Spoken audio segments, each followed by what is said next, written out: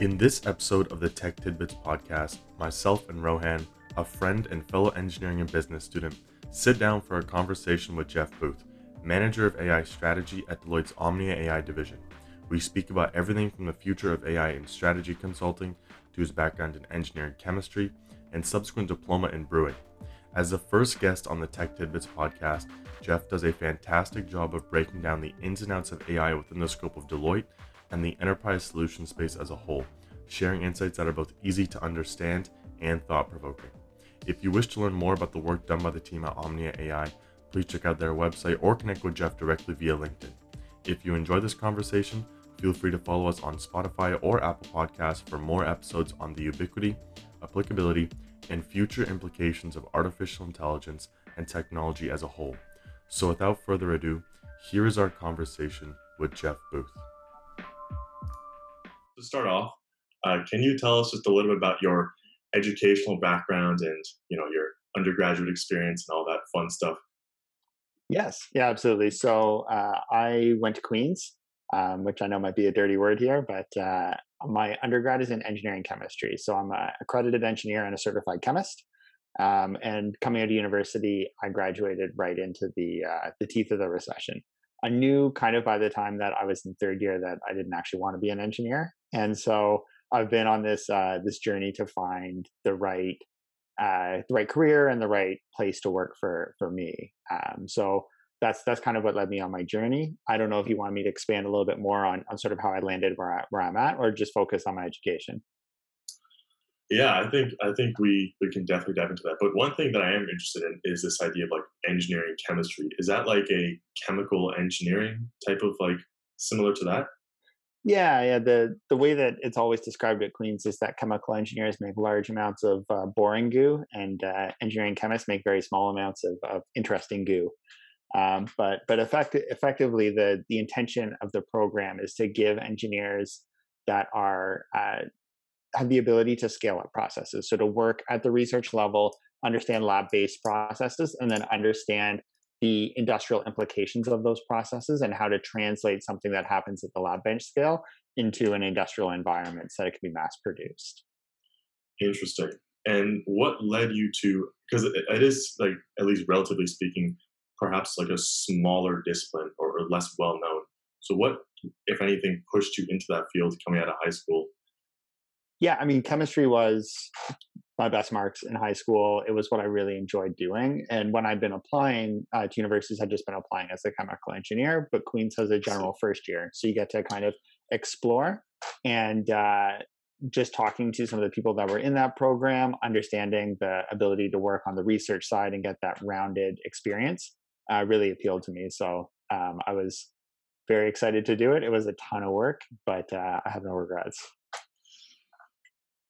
So I know you mentioned that you were on like this journey of finding like what career you wanted to do. So we saw that you also did like a diploma in brewing and distilling, which I found really interesting. So I was wondering what really encouraged you to pursue that diploma. Yeah, so like I mentioned, I graduated right into the teeth of the last recession, and so jobs for new grads were few and far between. Everyone says my first job, I worked for a company called Anheuser-Busch InBev, which most Canadians will recognize as Labatt Brewing.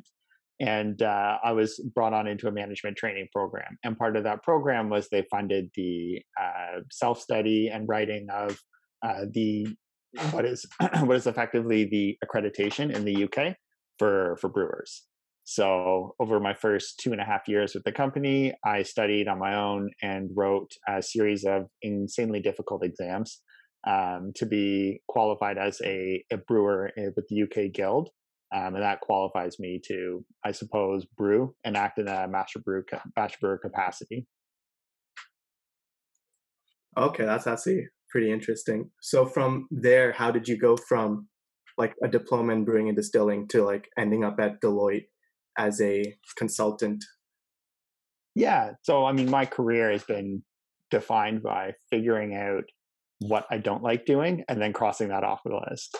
So, I started in engineering, and I realized by about third year that the sort of pure technical engineering wasn't for me, that I wanted to be involved with people, that I wanted to be client facing maybe to a certain extent, certainly that I wanted some of the management side that came with it. So I split my fourth year in half. I was a part-time student for 2 years, and I ran a coffee shop on campus at Queens. It's called the Tea Room. It was North America's first zero post-consumer waste coffee shop. So it had been started 2 years before. I was the third head manager. I had a staff of 60 people. I had 5 assistant managers, and I ran a full-fledged coffee shop, and I absolutely loved it. It was one of the cornerstone experiences of my undergrad. And that experience led me to look for roles that, kind of had some of that technical aspect, had some of that engineering, but allowed me to play that business role. And that, Labatt was kind of, or appeared to be, the perfect thing for me. And I started, and what I realized after a few years in the company was I don't really like operations management, because operations management is typically dealing with the same problems day in and day out and never really resolving them and moving on. And you kind of get ground down by that after a while. And so by the time I was there for 3 years, I was thinking, okay, well, I'd rather do something with finite dates. I'd rather do something more project oriented. I'd rather do something that's, a little bit larger in scale. And I got on with Lexus Manufacturing. So I moved to Waterloo. I worked in the facility there. I ran the anti-corrosion program for the Lexus RX 350 and 400h. So I was responsible for everything that had to do with, the anti-corrosion of the vehicle. So capital expenditure, maintenance and refurbishment, all of the capital strategy, as well as, day-to-day problem solving, that kind of stuff. And it was while I was there that I really started digging into not just standard process control, but how do we start taking all the data that's coming off of these machines and these processes and trying to optimize the line and make inferences that allow us to make smarter capital decisions. And so to give you an idea, when you're trying to protect a vehicle from corrosion, you take a body that's been welded together and you dip it in a bunch of massive tanks of chemicals that coat the vehicle in an inorganic solution, and then you electrocoat it. So you physically adhere paint onto it with electricity, and then you cook it.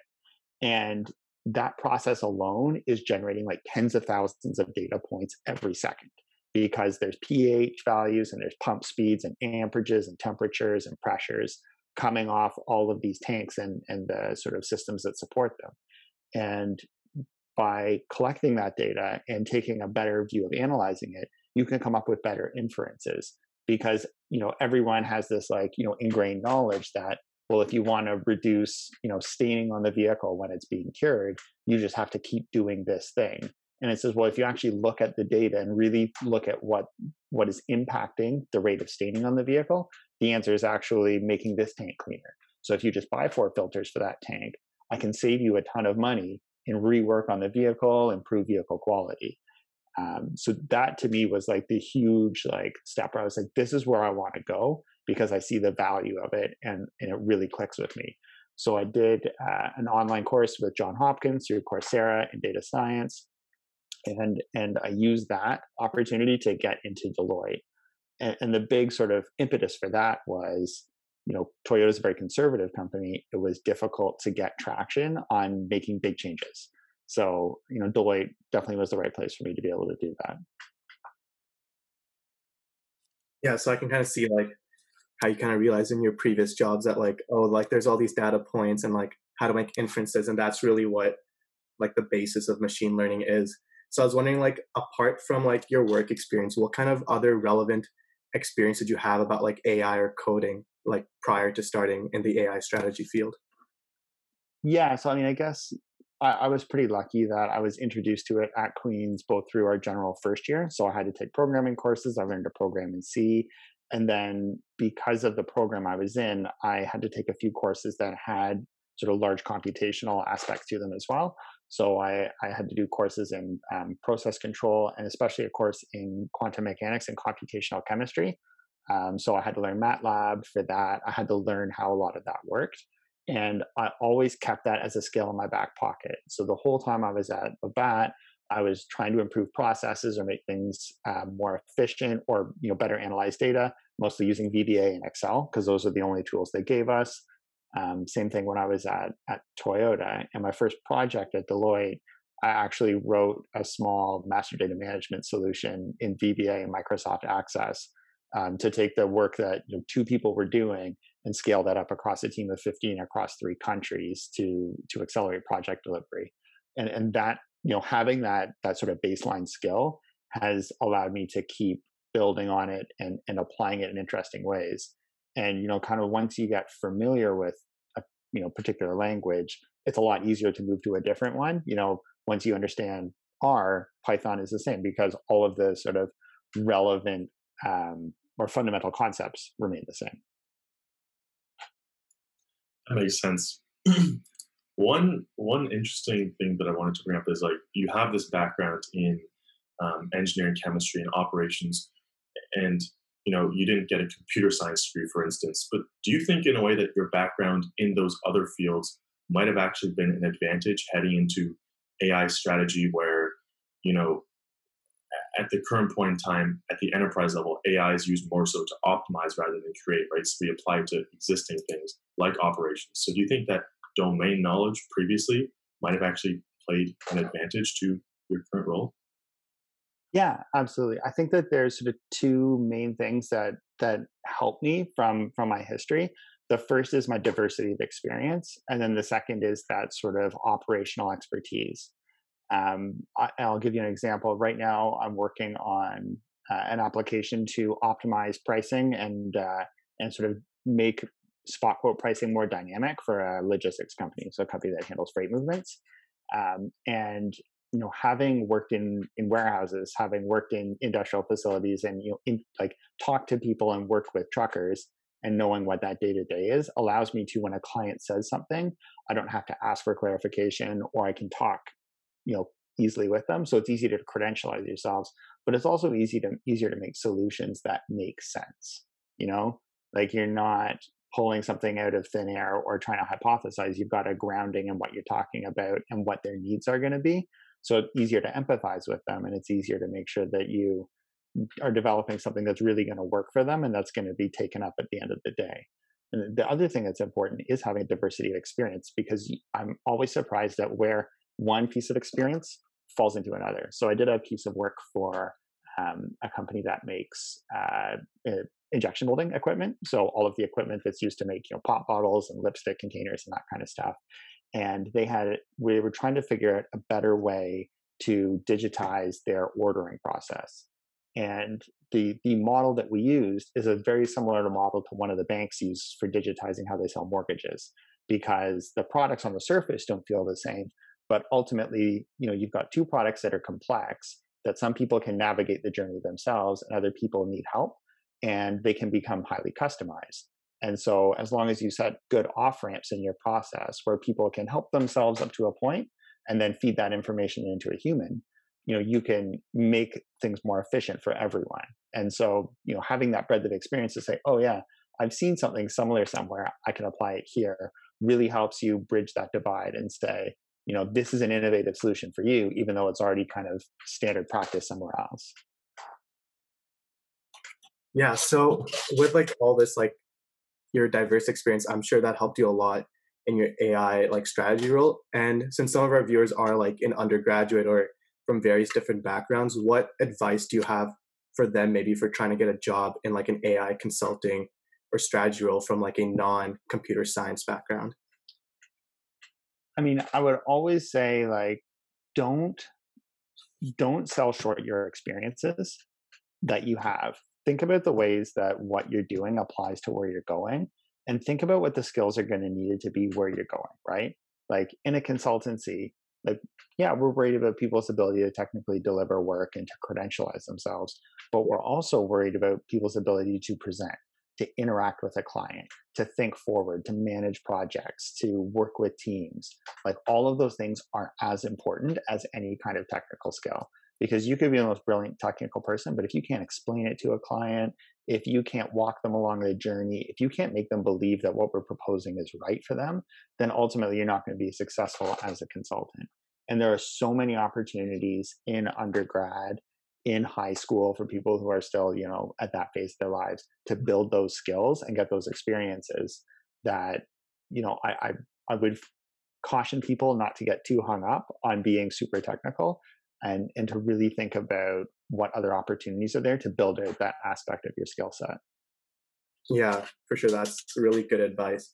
So I know we've talked about like what you've done at Omnia AI and everything. So there's probably some viewers who are unfamiliar with what Omnia AI does and what they do as part of Deloitte as a whole. So maybe do you want to provide a brief description about what Omnia AI does? Yeah, absolutely. So Omnia AI is what we call our AI and big data shop. But effectively, we are a full service shop, a full service practice that can handle any request from a client when it comes to data and analytics.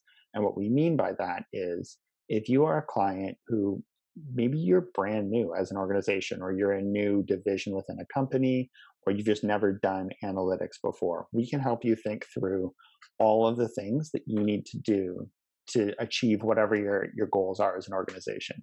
So I'll help work through exactly where the value of analytics is and exactly how that value kind of dovetails into your mission and your own core competencies and sort of your secret sauce. Will help you think through who are the right people to have in the room? How should we have those people organized?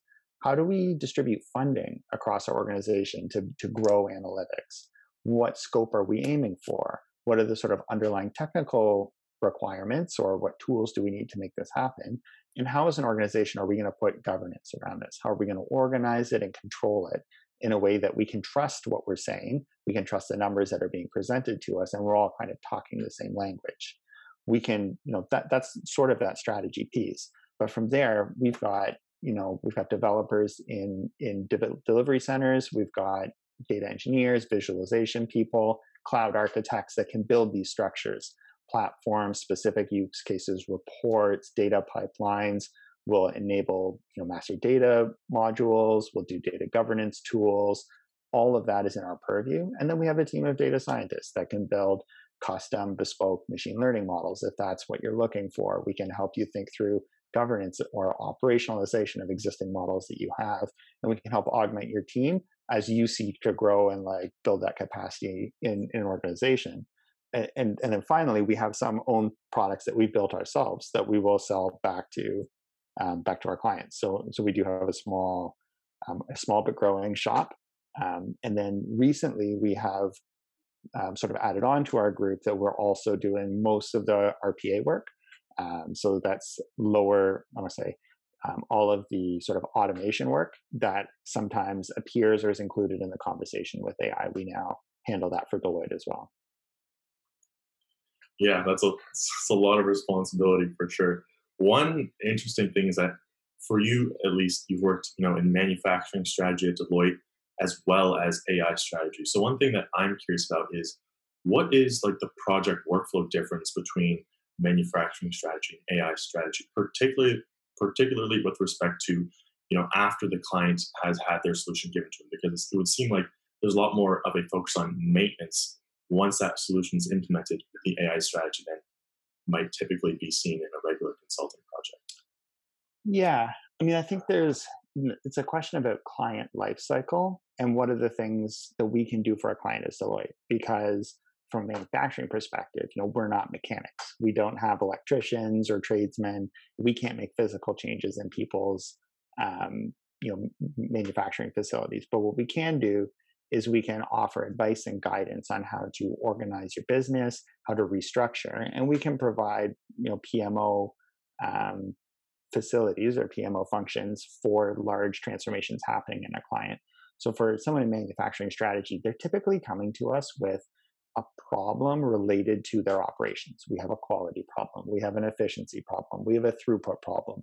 We need to grow, and we don't know whether to add on to our existing facility or build a second one. We've got 7 facilities and we don't know how to, we think we need to get rid of one or juggle our production between them. And we will help do all of the analysis needed to guide those decisions. And then we can help guide the process of making those changes. So when it comes to, changing how we approach, say, maintenance in a manufacturing facility, we can help guide and coach people through the changes that are happening in the job, but we're not going to, be down on the machines turning the tools.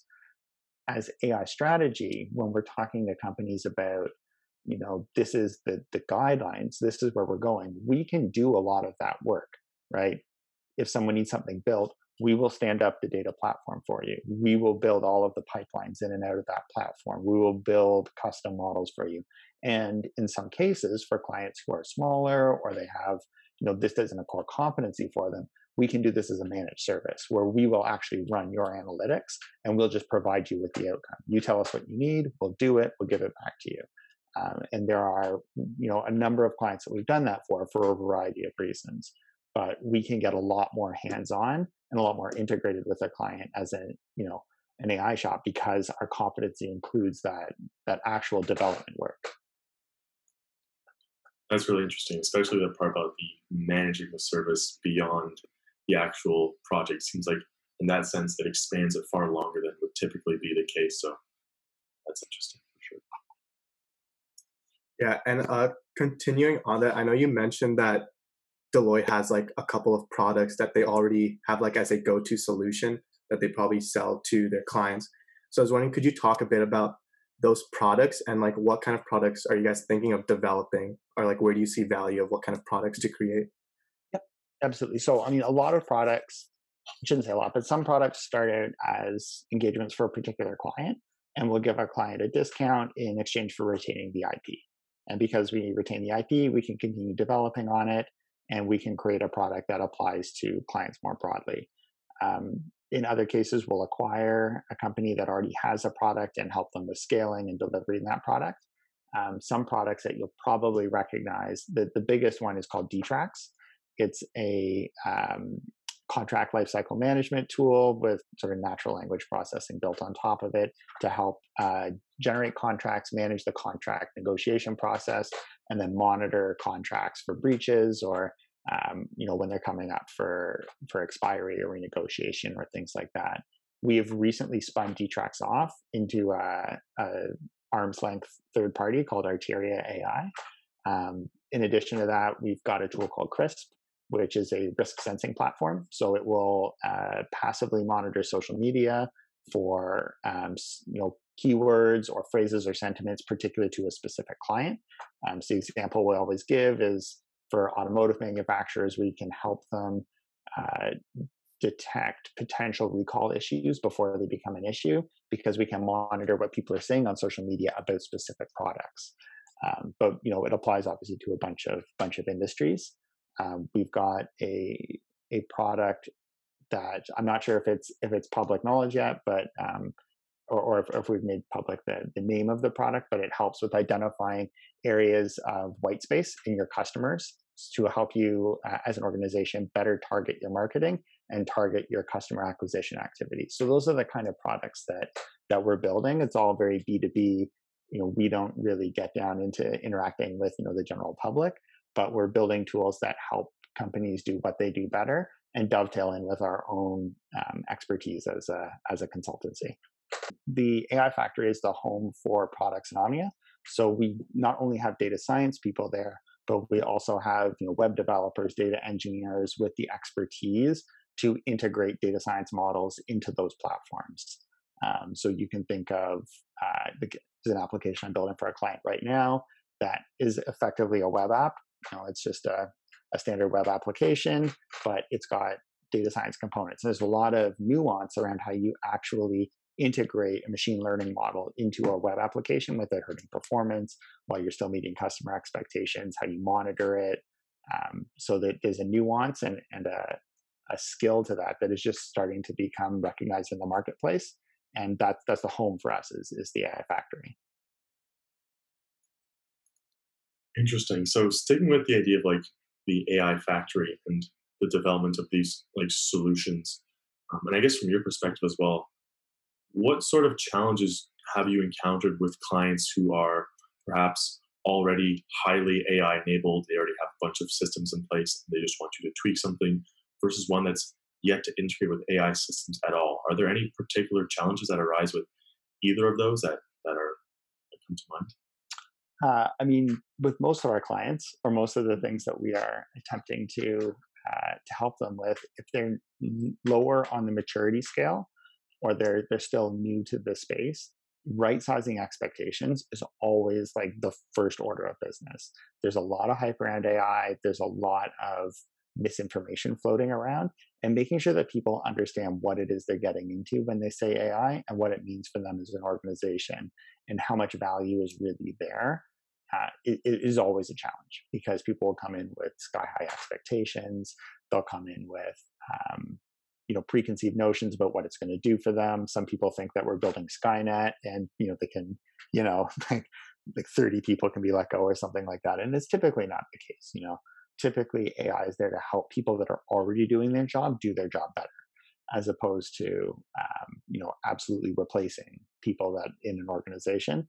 And the value is from giving better insights to make decisions faster and decisions better, as opposed to just rote optimizing something or taking control of an entire company. For companies that are more like further along the development curve or the maturity curve, whatever you might call it, we as Canada, unfortunately, are laggards, so we don't have many of those. We're not going to come out and say that there aren't some companies like that in Canada, but we don't see as many of them.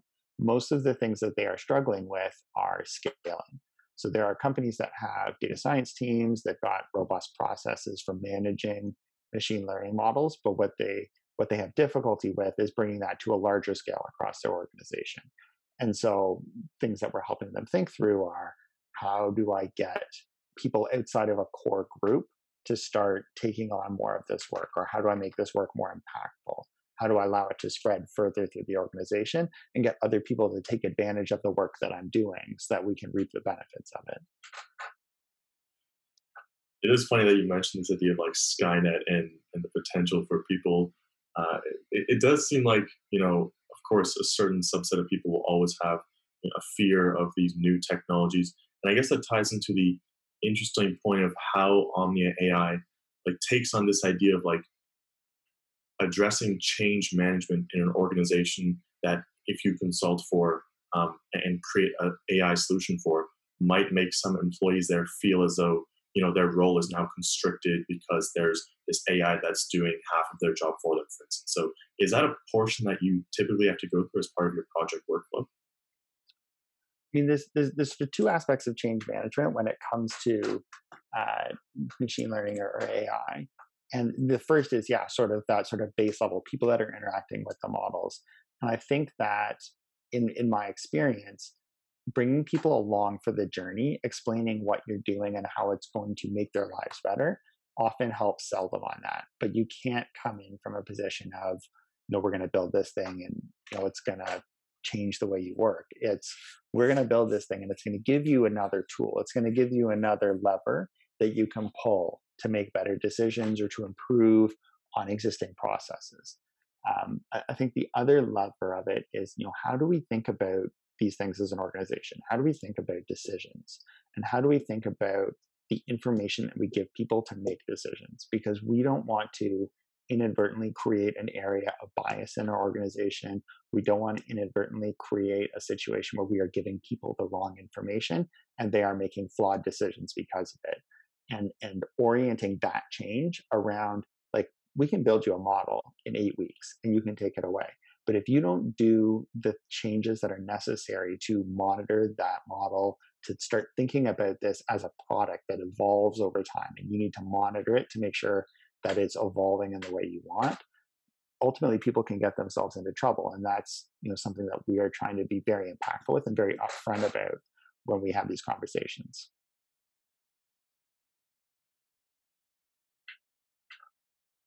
Sorry, my interconnection got a little unstable there, but so still talking about Omnia AI, there was a book I read recently and it talked about how the 4 primary drivers of AI and the continuation of AI is big data, computational power, having competition between other companies, and also the adoption of open source tool sets, machine learning tool sets. So I was just wondering what are your opinions on that statement? What do you think are the main drivers? And also how is Deloitte and Omnia AI ensuring that they're the leaders in these drivers? Yeah, I would say that it definitely, we agree with those 4 as major themes, and I do too as well. I would say that 3 of those are enablers and 1 of those is a driver. I would say that, because we know that neural networks, machine learning models, these theories have been around since the 60s.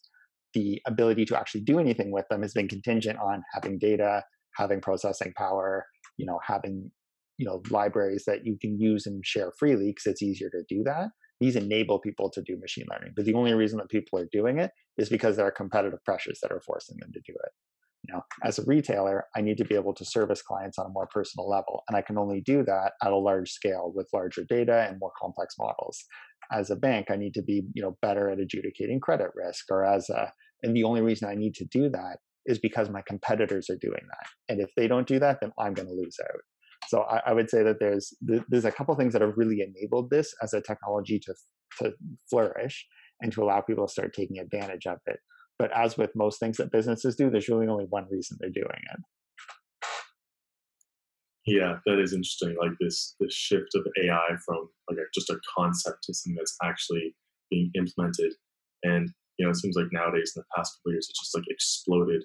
The applications everywhere. It's just a question of how do I use machine learning? Is this huge buzzword, as you mentioned. But to sort of flip that statement on its head, what do you think are some of the drawbacks to this increased reliance on data science and AI? Things like that you brought, potentially discrimination, privacy issues. Are those things that occupy your mind oftentimes when you're building these enterprise AI solutions, or just in general, personally? I mean, it's interesting because we're having I'm having a discussion like this right now with my client where there's a question about what is the outcome that we're trying to get to. Like, we know that there's value here, but making sure that we deliver the information in a way that actually extracts that value and that we're generating insights that are relevant is really, really important. And it's easy to say, oh, we're going to build this model that does this thing and it should quote unquote optimize something. But if you're not clear going in about what it is that you're actually trying to optimize or what decision you're trying to make better and what the right inputs are to that decision, you really risk building yourself into a corner or going down a path that's not going to deliver value in the long term. So that there is a very important and very real discussion that has to happen, or with a client or with anyone who's going to attempt this, that says, this is the business decision that we're trying to optimize. So this is the activity that we're trying to do better. And right now, these are the 4 pieces of data, the 5 pieces of data that our employees use to make this decision to do this action. We think that if they had these 3 other pieces of information, they would do that better. And so the first question is, would they actually do it better with those 3 pieces of information? And if they still had 3 plus 5, is that the right set of data? Should we take away some of the information that they're considering now when they make this decision? Because we think they would make it better if they only had the 3 new ones and 2 others. Yeah, so building on that, I know how you mentioned that having those 3 pieces of data could potentially help that company build a better solution. So apart from that, what other hurdles do you see in the way of continued AI adoption across all these industries? I mean, I will be so I'll be honest. A large portion of it comes down to actually extracting value in a cost-efficient way. Building machine learning models is expensive. A single model for us, including the MLOps piece that allows us to sustain it, could be 12 weeks of work, 12 or 14 weeks of work. That's a lot of money. And that's not counting the infrastructure, the tools, the compute power that sits underneath it. Because if you're training on terabytes of data and you're working in a cloud environment, you could be sucking up, $10,000, $15,000 worth of compute just training the model, let alone letting it loose. And then you have to think about all the data science teams required to maintain that model, the ongoing cost of compute and storage to host that data and to extract it and do run models on it. There is a cost associated with it. And if you're not careful about being picky and choosy about which models you're taking on, you could end up doing a bunch of work that doesn't actually net you any value in the long term. I think that places where models have been commercialized, if we think about speech to text, if we think about natural language processing, especially image recognition, those are areas that are just going to keep growing because the bar for entry is lower and it costs less to integrate it into systems that you already have or things you're already doing. The places where you're making bespoke models, talking demand forecasting, things like credit adjudication, like those kind of things, where we are building like prediction models that are bespoke to the application. The actual cost of hiring a data science team, setting up the infrastructure, getting everything, and then actually just doing it, like there is a risk that is real, and that I think some of our clients are running into, where the juice isn't worth the squeeze. That's interesting, because it seems like, and I feel like that actually really points to like one of the major differences of AI in like a company like Deloitte versus in social media applications, where it seems like there's a lot more of an emphasis on not just effectiveness but also efficiency, rolling out in a manner that allows it to be put to work rather than just doing constant A/B testing on like your social media platforms, for instance. So to that extent, how do you like balance this trade-off of efficiency in terms of the speed at which you can get out, but also the effectiveness of the model itself? I mean, that is a question for people with more mathematics than I do. And we have approaches that we can take to speed things up. Certainly in how we resource projects and how we staff them, there are tools that we have that are effective to make us a little more efficient. I myself, I'm not going to share any of those today because unfortunately they're confidential. But we have some secret sauce at Deloitte that we have, through our hard-won experience, can, we think, work a little more efficiently than some people. But there's, right now everyone's trying to figure this out. We're kind of on the cutting edge, and I'd say there's no one right way to do it, and there's no industry standard. Yeah, no, for sure, that makes sense. And I guess another piece that has been cropping up more recently in like particularly enterprise AI, where you're building a solution for people who might not come from a machine learning background to understand the mathematics behind the models, is this idea of explainability in the model. So how do you balance something like a very complex model that perhaps might be more efficient, like a neural network, versus just a simple linear, multiple linear regression, but it is understandable to that extent? Like, how do you balance something that is very effective versus also explainable in that piece as well? Yeah. So that's the nut that we're all working on. And I'd say there's a couple drivers that can affect that. So the first is, we can think about, is there a regulatory need to explain what's going on? And are there rules? Because there are, right? For mortgages, for credit applications, for insurance companies, some of their applications you just can't use a neural network because the law does not permit it. You need to be able to prove all of the things you're taking into account when you adjudicate someone for a loan. And those things can't be their gender, and they can't be their age.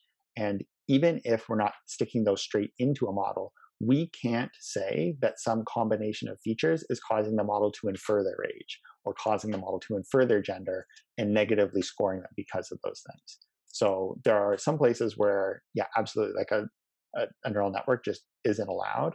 There's a big gray zone where a company will want to know why they're being told something outside of the model said it. And for decisions that affect either a customer or a business action, there is a middle zone where they want some level of explainability, so they can say, yes, it's telling us to buy more of this product or to stock more of that product because this thing has happened or that value has changed. And at least being able to map those inputs to outputs helps give them some level of confidence that they're not just working blind. I would say that, applications where we're just trying to make systems more efficient or, automate a process like facial recognition, and that's a complex topic, maybe that's a bad one, but like image recognition in general.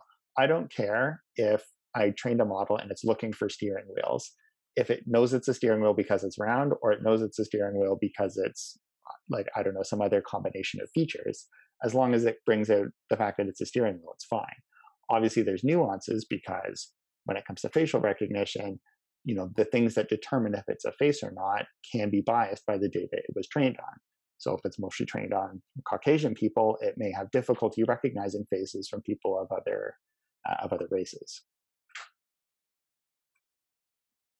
Yeah, I know that's also like a really big question of like how do we handle bias in like machine learning models. So, but like with that, I was wondering, like, where do you see like the future of like enterprise AI heading? Like, do you think it'll be trying to focus more on like the greater precision and like accuracy of like optimization models, or do you think there'll perhaps be like a greater rise in like like creative models such as like GANs and like try to open up a whole new market? I mean, I guess it depends on the organization. I think from an enterprise standpoint, and this is kind of important because the way that a tech company that has no obligation to make a profit approaches machine learning, and the way an established blue chip company who lives and dies by their share value approaches machine learning are two very different things. And I think that applications that allow a company to move faster, to be leaner, or to reach more customers will always have a place in that enterprise realm. And it's always going to be about optimizing things that already happen or allowing company to do what it does better. So if it can reach more customers, reach them on a more personal level, or it can better identify or optimize how marketing is spent, or internally it can optimize operations, it can better predict outcomes so we can make better purchasing choices or pricing choices. Those are the kind of things that are really going to drive enterprise adoption. I think there are always going to be niche cases where we've got smaller organizations that can take moonshots. You've got companies that are backed by capital that don't answer to shareholders, and that's where a lot of the innovation happens because they have the freedom to do it. And where those things happen and they make sense within the constraints of an enterprise company or what some people would consider like a legacy company, those will be adopted. But where they don't drive ultimately shareholder value, which comes from efficiency of capital and revenue and top and bottom line growth, if they can't drive one of those things, then it's unlikely to be adopted widely at an enterprise level. Yeah, I guess that's really true that like each business has like their own like self motives. I was like, say like you could choose like where all like the AI scientists and like researchers could like advance or like put their money and time into like one field of AI. What would you think would be like the most beneficial like area to like put your time and money into? For society or for me personally? Let's do for society first, and then we can do for yourself. I mean, we've got a lot of problems as a society that can be. The thing is, AI is just a tool, and it's never going to solve something on its own. It's only going to give us the ability to solve our problems better, to give us additional data to make better decisions, or to come up with insights that we wouldn't have come up with on our own. And that's ultimately what its job is. I think that the problems that we have facing society are pretty clear. We've got a significant divide in between what people at the bottom are making and what people at the top are making, and that divide's growing every day. And that is, a problem that we have to address as a society. We also have, a large issue with the environment and how we're going to approach that. So to me, those are the big things that are driving social unrest and are driving discord in our society. So if I was saying what's best for society, I would say, we probably would apply AI to better understand the climate, to better predict how the effects of our actions will impact the environment and mitigate them using that information, right? If I can predict that this is going to be 10 times worse than that, I should probably do that, even if it costs 3 times more. As a society, when it comes to our disparities, not only our income disparities, but disparities of outcomes for people of different backgrounds or different experiences, that is a much larger net, and you're probably dealing with it one subsection at a time, the way the rest of the science and humanity progresses. Yeah, it's always an interesting thing of like, where is AI going to pop up next? It's almost like you see a headline nowadays and you almost can't believe it, the third things that AI is being applied to. But with that, a lot of people are very fearful, doubtful of AI. As we've seen throughout time, there will always be these AI peaks and then AI troughs. I think they're called AI winters, like the common thing. So do you think that we're headed towards like an AI winter? Do you think that expectations right now are too high, or do you see like real tangible value behind the sort of lofty claims that are being thrown out about the capabilities of AI and ML? I mean, the hype cycle is real. People get excited about things, they overinflate its value. And because other people are excited, they get more excited. And ultimately, people are disillusioned, and every technology goes through that. I think that fundamentally, the concept of analytics and the concept of using statistics to measure progress and to better predict outcomes to make better decisions has been with us a lot longer than AI has. I think the first t-test was invented at the Guinness Brewery. The abacus has had a role in business for I don't know how many thousands of years. Like, I don't see our need to quantify what we do and use that quantification to make better decisions going away. And the fact that we're just getting better and better tools to do it with is just an evolution of stuff that's been happening for a really long time. So even though public perception of it and maybe the labels that we put on it doesn't help, may go up and go down, I don't see a world where this isn't important and where this doesn't continue to grow as a practice and an area that businesses invest in. Yeah. So we're really approaching like the last few 10 minutes of the podcast. So I want to ask, what do you think is your biggest doubt or fear about AI?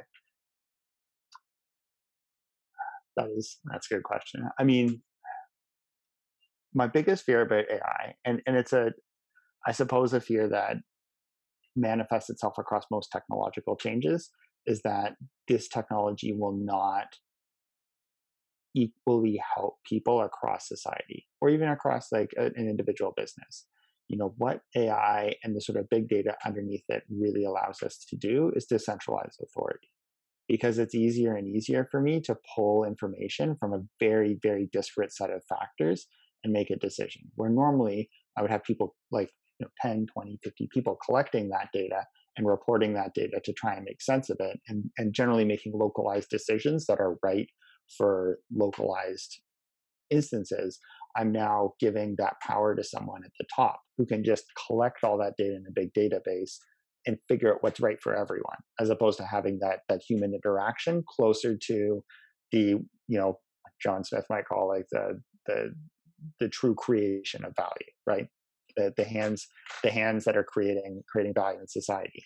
And I worry that by doing that, we are locking people out of the ability to be involved in these decisions. So decisions are being made without understanding the people that they're impacting. And I think that it also drives us to a situation where people are fundamentally disenfranchised because they have very little control over what happens to them. And people at the top lose track of who they're really impacting when they say, well, the model told me to do this. So, there's always a danger with technology that we're going to lose a bit of our humanity by bringing it on. And I would be cautious as a society in how much value we ascribe to it and which power structures we choose to change by making it sort of a core part of decision making. It's a really interesting answer. There's a lot of politicians, particularly in the US, who, there's this battle of, it seems like it's really raging around automation of vehicles at the current point in time of how do we know that it's coming, it's inevitable, it's going to arrive. How do we deal with that? Is it a question of turning truck drivers into programmers? Is it a question of just stopping the technology as a whole? So of course there's no clear solution, but is there anything that sticks out to you as perhaps the best way forward in dealing with some of those issues and calming the social tensions surrounding them? Best practices, perhaps from Deloitte? I mean, we certainly try to keep the interests of society at heart, and it's something that we really do think about. For anyone that's really interested, we produced a series called Canada 150 to celebrate the sesquicentennial, and we really looked at what's Canada going to be like in 30 years, and what are the things that we need to do to make sure that we're continue to be successful as a society. I think that as a society that's looking at these massive technological changes, you can't regulate innovation. As much as you try and make rules, people are always going to find ways around those rules, or they're going to, our ingenuity for breaking rules knows no bounds. And I think what we really want to do is give people the right incentives to do the right thing.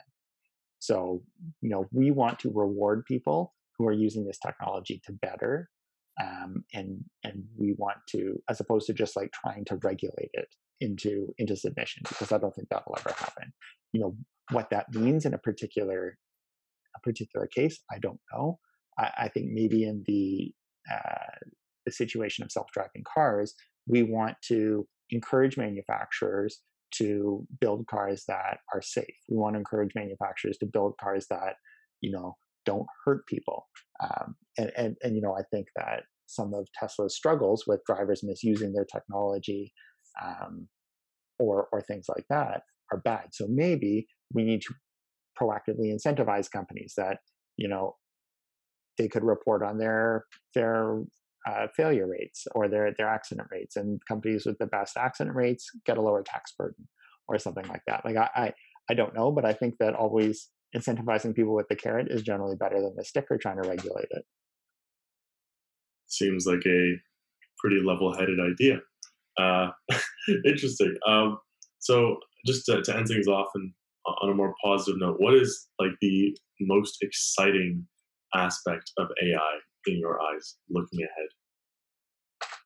So I am excited about, and this is sort of my personal passion project. I haven't found a ton of people who share this view yet, but maybe I'm just out to left field. I think that there is enormous value.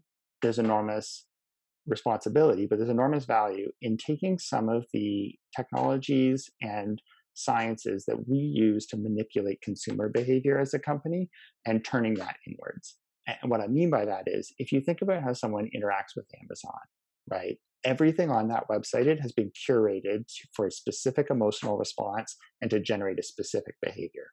One-click shopping is there because as soon as I see that impulse, there's no friction between me and making the purchase, right? The concept of, if you like this, you'll probably like these 4 other things, or customers that bought this, bought that. Everything about that site has been optimized, including their machine learning models, to force me to make specific decisions or to encourage me to make certain decisions. And I think that we, as a Canadian society, as businesses, if we were to take that technology and turn it inwards and say, well, what if I wanted to optimize the way people hire so that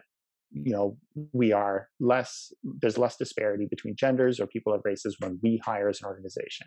What are the tools and technologies I can do to level the playing field? Is it, priming people with the right information? Is it obfuscating names that are obviously gendered? Is it, any one of a number of things where this technology can play that role? What if I wanted to encourage people to make more fair compensation decisions? Or what if I wanted to encourage people just to eat better food at the cafeteria at lunch? Like, we know so much about how we behave, and all we use it for as organizations is how to manipulate everyone else's behavior. Like, what if we turn those tables inside and really started using all that knowledge and insight to improve the lives of our workers, the experience, our internal efficiencies? Like, to me, that's where I think there's untapped value and where there's sort of a world of opportunity that still exists that people haven't explored yet.